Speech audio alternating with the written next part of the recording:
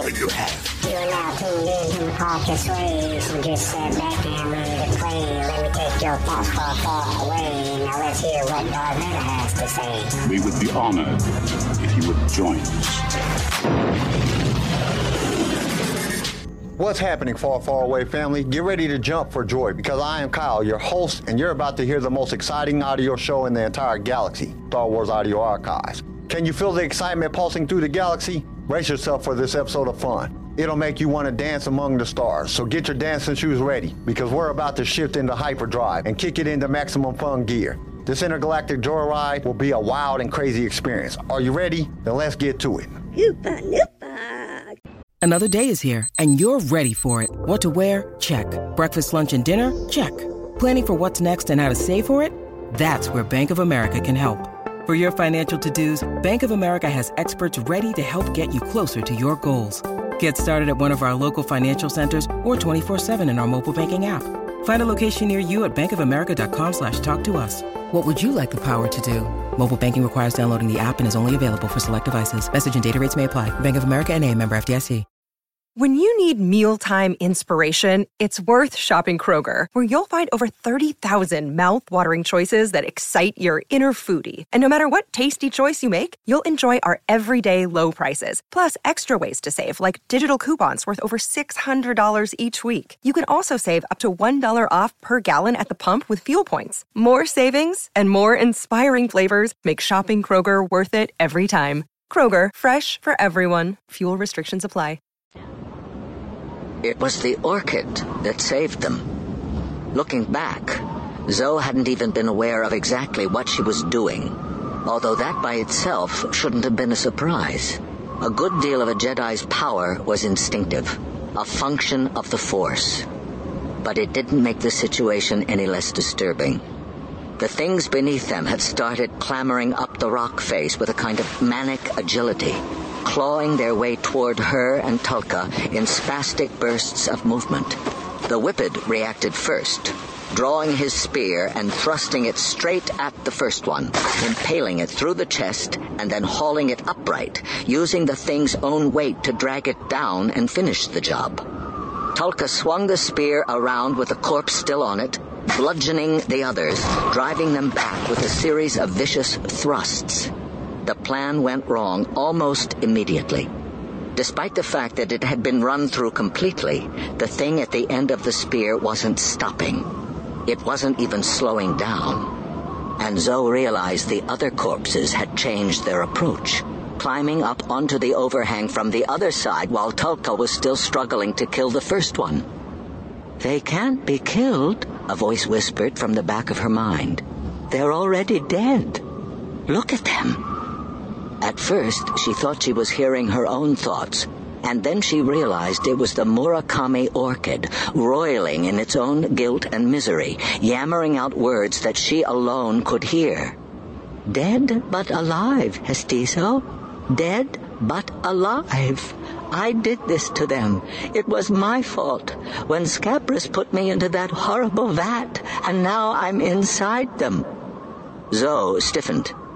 That must have been when she made the connection, on some level at least, because a moment later she was staring straight at the dead thing wiggling on the end of Tulka's spear. Except it wasn't really at the end anymore.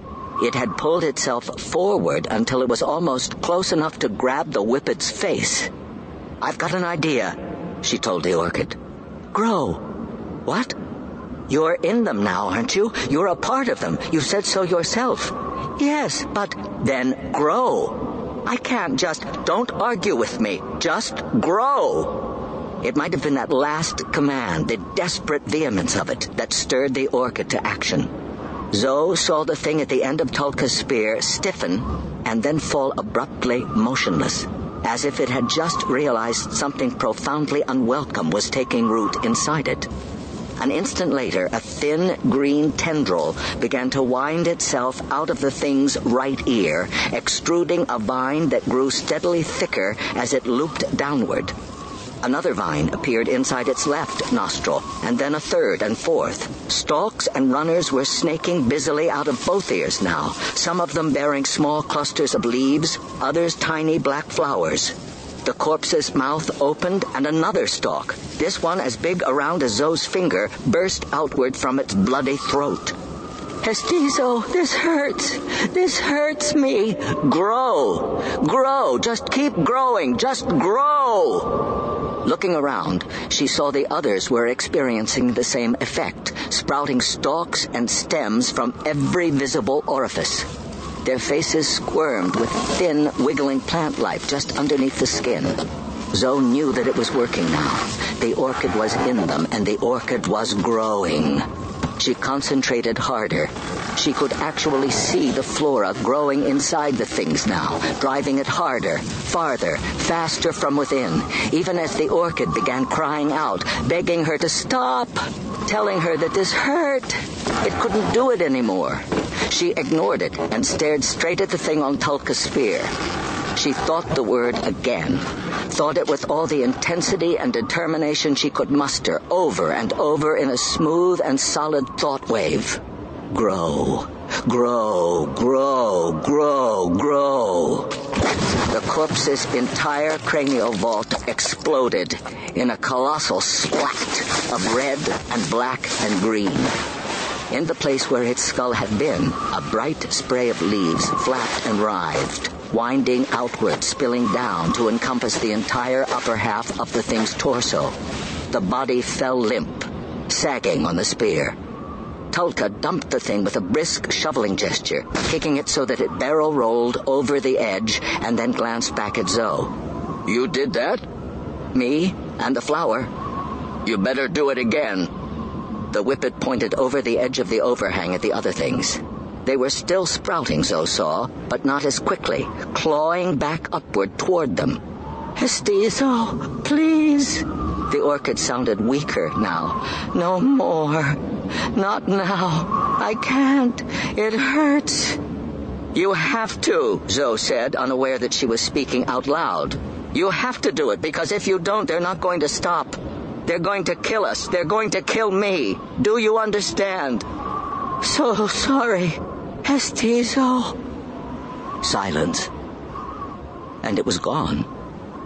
A hand closed around her ankle, jerking her forward from below. Zoe started to fall, landing on her side just as one of the things lurched upward, fully into view. She tried to pull away, but couldn't budge. "Grow," she pleaded with the orchid. "Grow! Grow, now!" But the flower, wherever it had gone, whatever its abilities had been just moments before, was of absolutely no help to her now. She couldn't even hear its voice anymore. And the writhing, rippling movement under the other things' faces seemed to have stopped. There was nothing more they could do about them now. The orchid was tired, or absent, or dead. The thing on her leg was dragging her closer. "What are you doing?" Tulka shouted. He was stabbing furiously at the others, without much effect. "Stop them!" "I can't," Zoe shouted back. "The orchid's not there anymore." All at once, something huge burst up out of the ground in front of them. A monolith, black and featureless, hurling up an enormous corona of rock and ice in its wake. From what Zoe could make out, it looked like a turret made of stone and durasteel, taller than the rocky outcropping where she was currently fighting for her life. Lights pulsed within it. As its domed upper mounting swung toward them, she saw the gleam of a heavy turbine. The blaster pulsed twice, and the corpse in front of her disappeared in an acrid spray. Zoe blinked, wiping her eyes, and a massive amount of strength and momentum slammed into her from behind. The whippet, she realized, knocking her off the top of the overhang just before the third blast pulverized it completely. They landed face first in the dirty snow, Zoe's ears ringing, her head splitting from the fusillade of laser blasts behind them. Massive hunks of smoking boulder and snow were showering down from above. Zoe stared back at the crater where they'd just been standing. "Run!" Tulka ordered. "What?" "That way." He jerked his arm toward the long, hollowed-out tube-like structure 20 meters in front of them. And when she didn't move, the whippet shoved her forward just as the laser cannon pivoted again, tracking straight for her.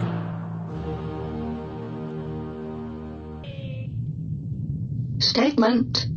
The HK's voice crackled from inside the comlink. Sir, we located Histizo Trace. The Sith Lord paused and adjusted the frequency until the connection became clear. He was standing in the bulkhead of the Mirocall, having just finished a complete inspection of the vessel from top to bottom. Locating the bounty hunter's ship had not been difficult. The tower's sensors had found it crash-landed 2 kilometers outside the Academy, tracking it from the heat signature, and Scabrous had approached it with absolute stealth, on the off chance there might be someone aboard. But there was no sign of the Jedi or the Whippet who had brought her here. The craft had been abandoned. "Where is she?" he asked. Response. Initial perimeter scan reports positive identification on the northeast quadrant. Scanners registered a 98.3% positive pheromone match. How long ago? Response. 10 standard minutes, sir. Coordinate vector 27 by 18, order of magnitude. Is she dead? The slightest of pauses. Response. Negative, sir. Per your orders. Good.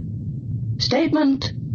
Our mid-range scout systems report that she and the Whippet bounty hunter are traveling together, headed northwest toward the Tauntaun paddock in that near vicinity. They are still on foot and in all probability seeking immediate cover from the initial attack. The HK made a clicking sound, awaiting orders. Query. Shall I reactivate the perimeter cannons in that quadrant, set for stun? Scabrous didn't answer right away, thinking about the terrain that the droid was describing. The tower itself wasn't far from there, of course, and the library. That won't be necessary, Scabrous said. I'll handle it personally. Statement. The droid sounded more tentative now. There is something else. What is it? Several local sensors are reporting unverified cluster activity in various quadrants around the Academy in general. It's unclear exactly what the source of the activity is. Biorhythm diagnostics aren't reporting any verifiable vital signs. Then fix it.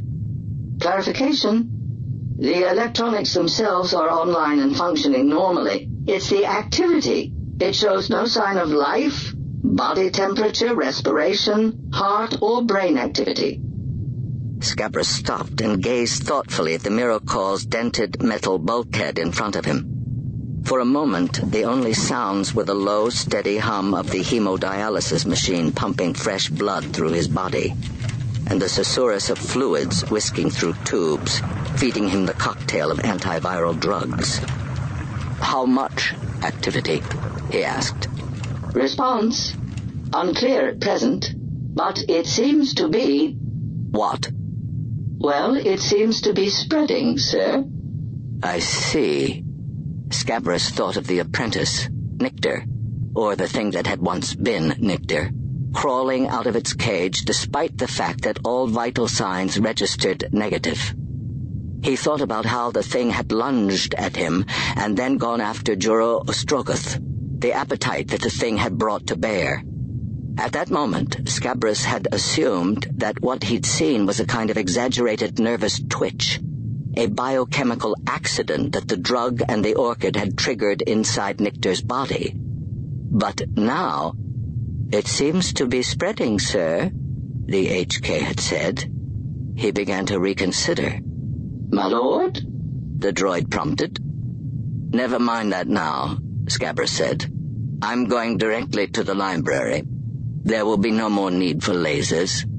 Histizo Trace will meet me there personally, and we shall finish our business together, she and I, as it was meant to be.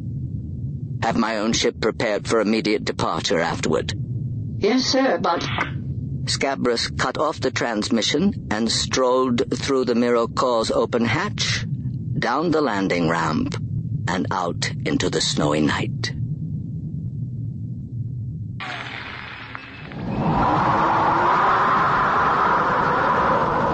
In the first first hour that Trace passed through the collapsed walls and stone temples of the Academy, the blizzard around him only worsened.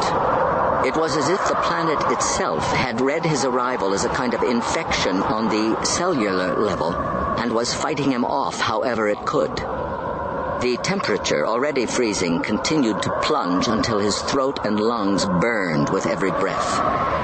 The wind roared between the massive boxy shapes of the buildings and substructures, the great slabs and half-submerged corridors.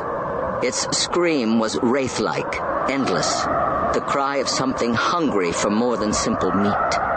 Even the pellets of snow themselves felt sharper, jagging into his skin like tiny bits of shrapnel from an endlessly recurring explosion. In his peripheral vision, a shadow twitched and slithered. Trace stopped, hand reaching back for his lightsaber, and that was when he saw the man stepping out of the arched doorway to his left. Even before Trace glimpsed the man's face, he sensed the thin, bitter smile twisted over his lips, the threat of violence in those half-lidded eyes. The man's tunic and cloak blew out behind him, snapping whip-like in the irregular gusts of wind.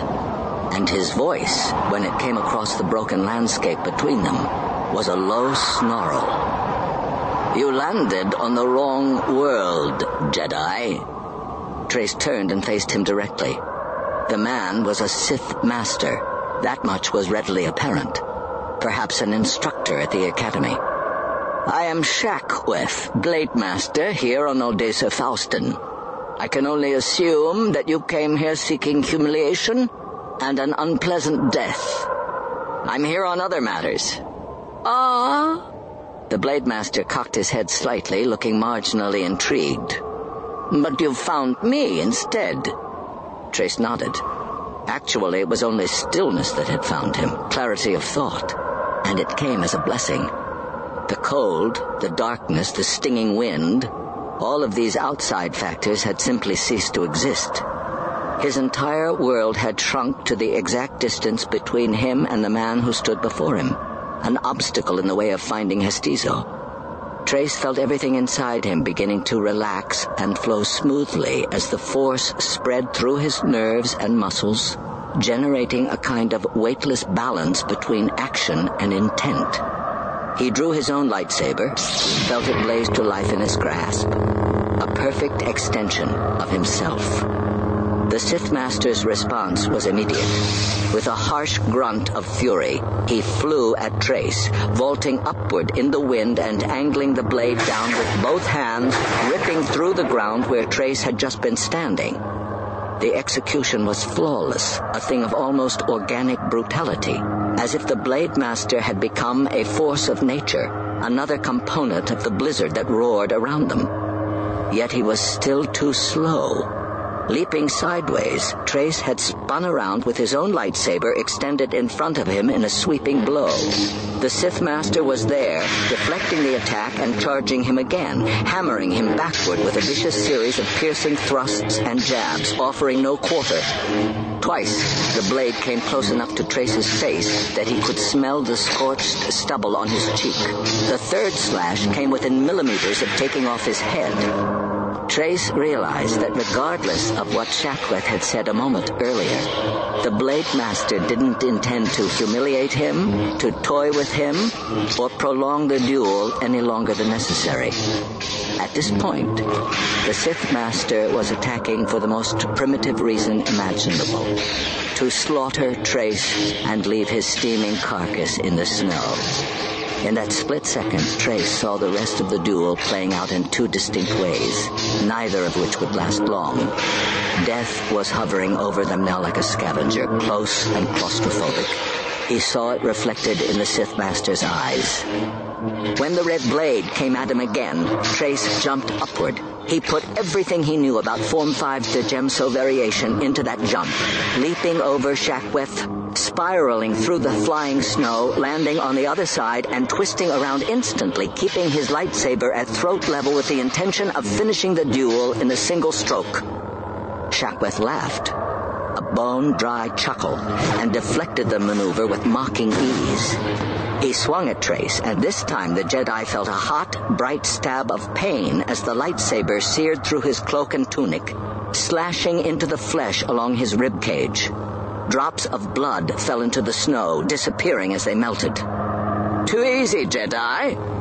Now the Blade Master's shoulders and back were braced against the slouching stone wall behind him, its outer surface cracked and half collapsed, and he tensed to spring forward. Now I shall finish you! As he arched forward, Trace saw a pair of hands shoot out from the broken wall behind him, gripping the Blade Master by the throat and jerking him backward. Shackweth slammed into the cracked stone hard enough to drop his lightsaber, and Trace saw a ghastly white face burst up through the open hole in the wall. A screaming face, suctioning down on the Sith Master's right cheek and eye, teeth bared, gouging into his face.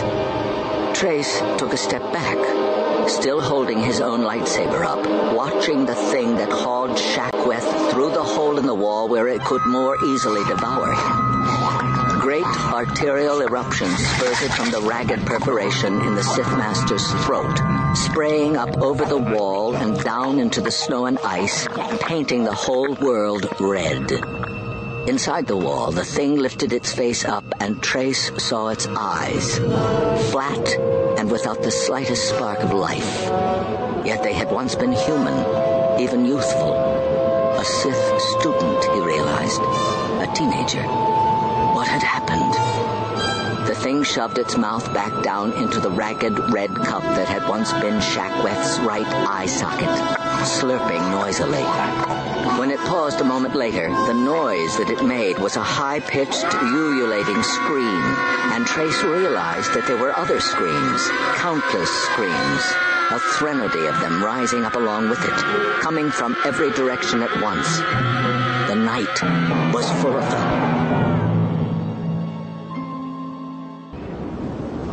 Zoe and Tulka ducked through the entranceway of the long, tunnel-like structure, and the bounty hunter stopped and raised his head, sniffing the wind as if picking up on some obscure scent. What was that out there? Zoe asked, gazing back out through the way they'd come. Her own voice sounded distant to her, and her ears felt as if they were plugged with soft wax from the force of the explosions outside. "Turbo laser," Tulka grunted. "Heavy artillery." "It's Scabrous, isn't it?" she asked. "He's looking for us." If the whip had heard the question, he ignored it. A moment later, he sidled on, deeper into the foul-smelling recesses of the building. Reluctantly, Zoe followed. She was still processing the attacks, the laser cannon that had erupted up out of the ground, and the even more horrifying assault that had come before it.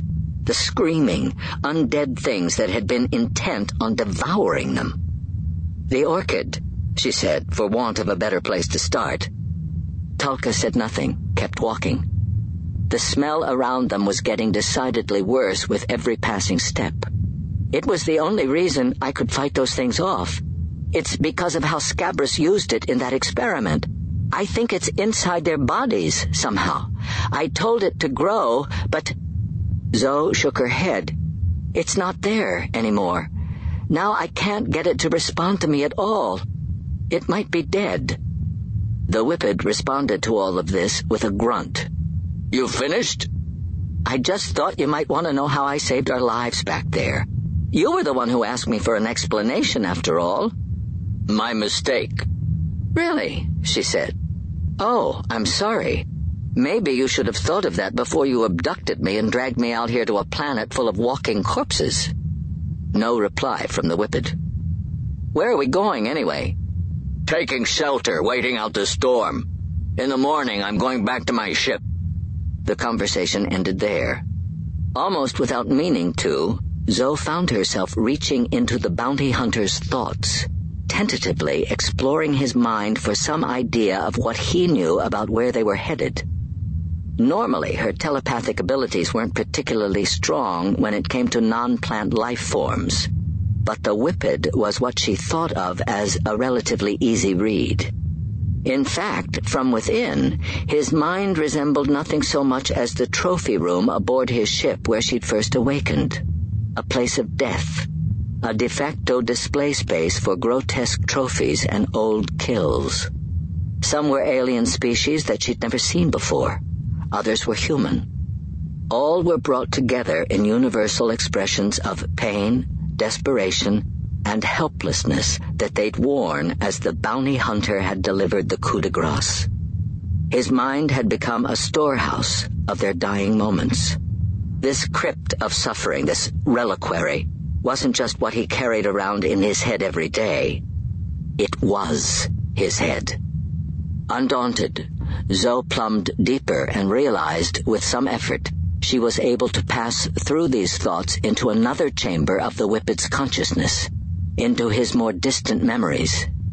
She saw faces rising up around her, others of his species, family perhaps, early enemies from his home planet of Tula. The atmosphere here felt very still and long undisturbed, almost as if it were hermetically sealed, and she wondered if she'd arrived in some part of Tulka's past that he himself rarely visited. Certainly she had such places in her own mind, aspects of her life she'd walled off in vain hopes they'd die of suffocation or neglect. Zoe could almost feel the membrane that enveloped this part of his thoughts beginning to constrict over her. Then she heard breathing. There was something alive in here. She shifted her focus away from the older memories and saw the man gazing down at her, utterly calm and pleasant. His gray eyes were clear, sparkling with intellect. Wide, almost sensuous lips seemed perpetually on the verge of speaking, but instead they only twisted into a bemused smile. It was the Sith Lord. "Get out of my head, Jedi." Tulka's snarl boomed through the memory caverns around her with devastating force. Zoe recoiled, drawing back, staggering as she retreated, and looking around, she saw that they were standing in a wide, bare metal chamber facing a series of tunnels that branched off in different directions. Icicles spiked down like semi-translucent stalactites from the long, low ceiling. She couldn't breathe. It took a second to realize why. The Whippet had one hand locked around her throat, clamping her airway shut between his thumb and forefinger. His tusk face loomed just centimeters from her own. "The next time I catch you in my head, you'll lose yours. Is that clear?" Zoe nodded, and he released her, allowing her to stumble backward, regaining her bearings. Somewhere across the room, in one of the adjoining tunnels, she could hear a high-pitched whining beep, going on and on. Not an alarm necessarily, but some incidental mechanism, maybe as simple as a light that had already started overheating and would eventually burn out. Right now, however, this area was still brightly lit. Presumably that was why Tulka had chosen it. As far as temperature went, the space was an ice locker, but at least she could see what was around and between each of the broad utilitarian pillars holding up the ceiling. The Whippet turned, head cocked, and listening as he lumbered back up the corridor. Zoe, who at this point had spent a good deal of time looking at his back, noticed a difference in his gait, the way he carried his shoulders. They were stiffened, tense with anticipation. Without breaking stride, he reached for his bow and started to draw an arrow from his quiver. "Is this the way we came in?" Zoe asked. "What do you think?" "I think you're not sure, and you're trying to cover for it." She paused and sniffed the air. The feral ammonia-foul odor was growing thicker around her. "Are we staying down here all night? What's that smell?" No answer from Tulka. At this point, had she really expected one? She went after him down the concourse in the general direction of the exit. The lights were trembling even more erratically here, sputtering on and off for a second or two at a time. The acrid stench had become eye-wateringly intense. Zoe covered her nose and mouth. It didn't help at all. "This isn't the way we came in," she coughed. "I would have remembered." Tulka stopped. Off to their right, she saw a row of stalls. Something inside one of the stalls was swinging itself around, chuffing out volumes of air. Listening, Zoe heard it let out a low, restless groan. There was a silence, then a sound of feet rustling, followed by a bronchial squabbling honk. The whippet replaced the arrow that he'd taken out and took a step forward. The thing inside the stall let out another nasal, braying squawk and thrust its long head outward. Its muzzle drew back, and Zoe saw 2 pairs of nostrils, large and small, flaring to let out another blast of moist breath. It swung its shaggy head sideways, its curved horns nearly gouging Tulka's face before he drew back. "Are they Tauntauns?" The whippet made it sound like a bad word about somebody's mother. "At least it explains the..." A thick gobbet of spit hit him squarely in the face, and Tulka lunged forward, wiping it off, meeting the tauntaun eye to eye. He and it were almost the same height. The snow lizard's lips were already working up another load of saliva. Zoe thought the thing actually looked like it was smirking at him, when Tulka abruptly broke into a grin. It was the first time Zoe had seen him express anything other than impatience and indifference, and the effect was disconcerting. "Good girl!" Tulka brushed one hand over its snout, ruffling the fur beneath one of its horns. "I bet there's probably some mook fruit for you around here somewhere." Then, glancing back at Zoe, his smile faded. "What?" "If I'd known that spitting in your face was the key to your good graces," Zoe said, "I would have done it a long time ago." Ignoring her, Tulka returned his attention to the creature. "You're a foul old girl, aren't you?" he said affectionately. "I used to hunt with one like you, back on Tula."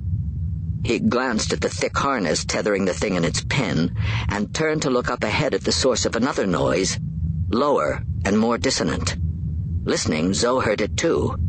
The stalls in front of them were full of an increasing din, braying and squabbling, getting louder every second. "Something's got them spooked," she said. "Yeah." Awareness dawned in the whippet's face. "I think you're right." In the stables, the tauntauns sounded as though they were screaming now, stomping in their paddocks. The lights went out. The blackness that engulfed them was crushing and total. Zoe felt Tulka's hand reach out and seize hold of her arm just below the shoulder. "Stay close," his voice rumbled in her ear, and she heard the creak of the leather quiver on his back. "Keep back."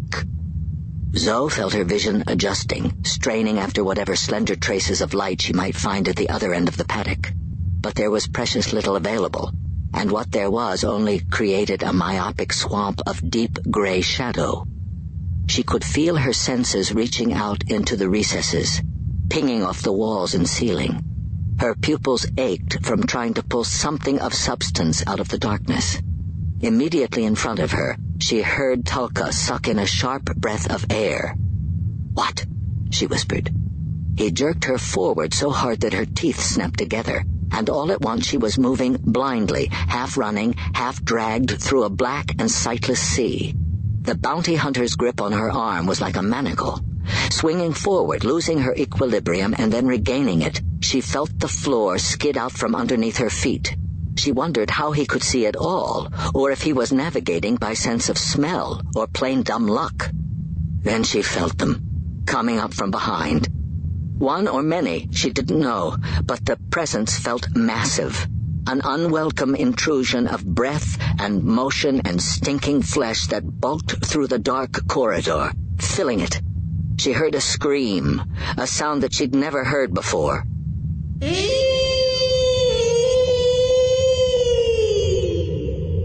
It rose, a piercing shriek, pressurized and skating upward into the highest registers of audible sound, thousands of vibrations per second, until she expected it to burst apart, splintering into ragged strands and threads of individual voices. But instead it held together, compressing somehow, overwhelming the cries of the tauntauns and everything else.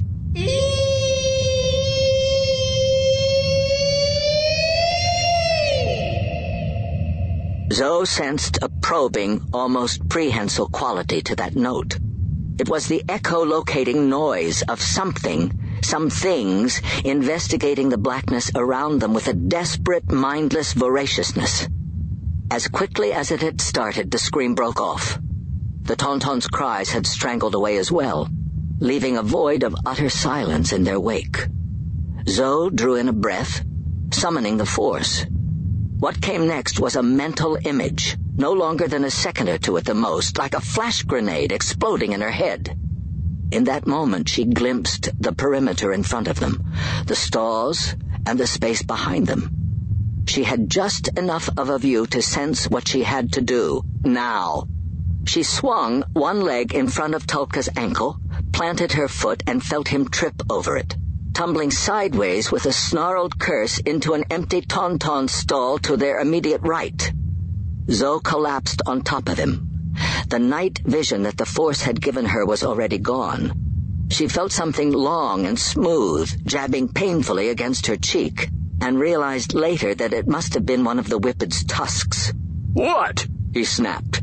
And this time she took hold of him, squeezing hard, digging her fingers as hard as she could into the bounty hunter's scaly, sweat-slick hide. In surprise, or maybe realization, he went quiet. The events of the next few moments weren't simply a matter of sound or smell, but some collusion of both sensory and extrasensory perception. With the Force guiding her, Zoe realized that she could feel the stalls alongside them, still pitch black, filling with the noxious stirring of many bodies, packed close together, piling past. Searching. At one point, Zoe sensed them lumbering by so closely that if she'd reached one hand out of the stall, she could have touched them. And they could have touched her. They weren't screaming now, weren't even breathing. Instead, the things, whatever they were, made little incidental grunting noises, the sounds of bodies pushing themselves along for the simplest of motives: hunger, hatred, rage. She held her breath, didn't move. After what felt like forever, the grunting noises trailed off, until all that was left was a putrid cloud that made her want to breathe through her mouth. Beneath her, Tulka stirred, straightened, and shoved her off him. "If you ever do that again, I'll kill you myself." Zoe glanced off in the direction that the things had gone. Seems a bit redundant, given the circumstances. "I don't run, and I don't hide." "Listen," she said. "We saw what those things are. I can't fight them off, and neither can you. So for the moment, that leaves us with running and hiding." To her surprise, he didn't argue. Climbing out of the stall, they made their way forward through the dark, toward the strange, pewter-gray light she'd noticed earlier. It grew slightly brighter by degrees until she realized that she could see the exit taking shape in front of them. The air was colder, and she saw the first big flakes of snow drifting in from outside. Tulka stopped and tilted his head back, the wind blowing the fur from his face. "This isn't where we came in," he said. "How do you know?" He raised one hand. Zoe looked where he was pointing. It took her a moment to realize what she was looking at. Once she did, though, she couldn't look away. They were back at the tower.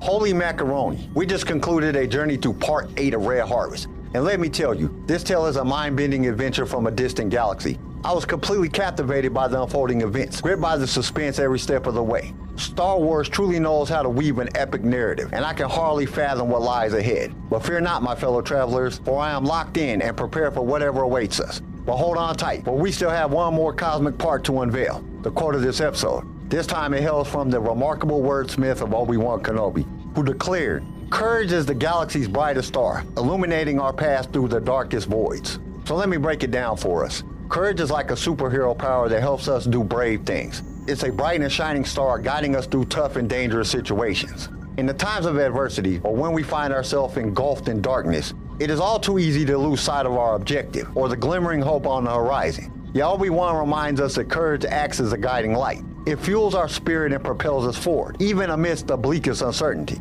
Similar to how stars lighten the cosmos, courage possesses the potential to ignite our inner resolve. It represents that internal spark of belief, filling our optimism for a brighter future, and the conviction that we can conquer any obstacle. So remember these words when life gets you down. There is light at the end of the tunnel. And I think that's all I have for today. I hope you enjoyed episode 8 as much as I did, and I hope you will join me next time for more adventures in the galaxy far, far away. Until then, may the Force be with you. Thank you for listening to Star Wars Audio Archives. Join us next time for more Star Wars adventures. If you would like to listen to other episodes of the show, you can follow us on your favorite podcast directory. If you enjoyed the show, we would greatly appreciate a 5-star review. Once again, thank you for listening, and may the Force be with you. Sway was created by Keen Eye Shed and is a production of Pick Film Media. This show was produced by Quentin McDaniel and is distributed by Swaycast Network. Star Wars Red Harvest was read to you by Jeremy Owens. Sound design by Theodore Thompson. I'm your host, Kyle, and we will see you next time in a galaxy far, far away.